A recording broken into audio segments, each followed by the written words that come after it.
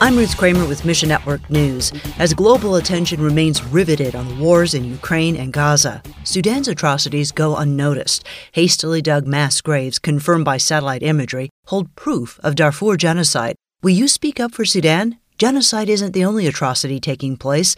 John, a gospel worker focused on Sudan, tells MNN, the warring factions are taking this opportunity to try to eliminate the church on the ground in Sudan. Praise the Lord for sustaining hope as only He can. This war has driven Christians and Muslims into the same geographical areas, but those geographical areas are not Islam dominated, and so they have freedom to think outside of Islam. And God is doing some absolutely amazing things. And Jesus Film Project has announced the launch of a new project, a new animated film called Jesus, depicting the life of Jesus Christ based on the book of Luke. Jeff Peters, Jesus Film Project's global marketing director, says, for this project, we're really building on the 40-year plus legacy of the original Jesus film.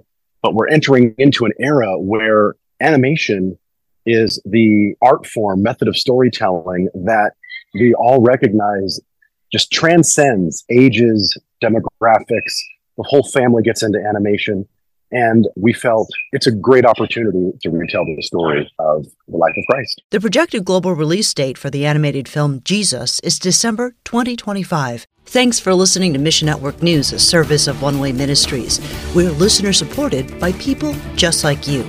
So by giving to Mission Network News, you enable us to keep the stories of God's kingdom coming. So join us here on Facebook, Twitter, or Instagram. You can also find us on Alexa, iTunes, or TWR360. Look for links at missionnews.org. I'm Ruth Kramer.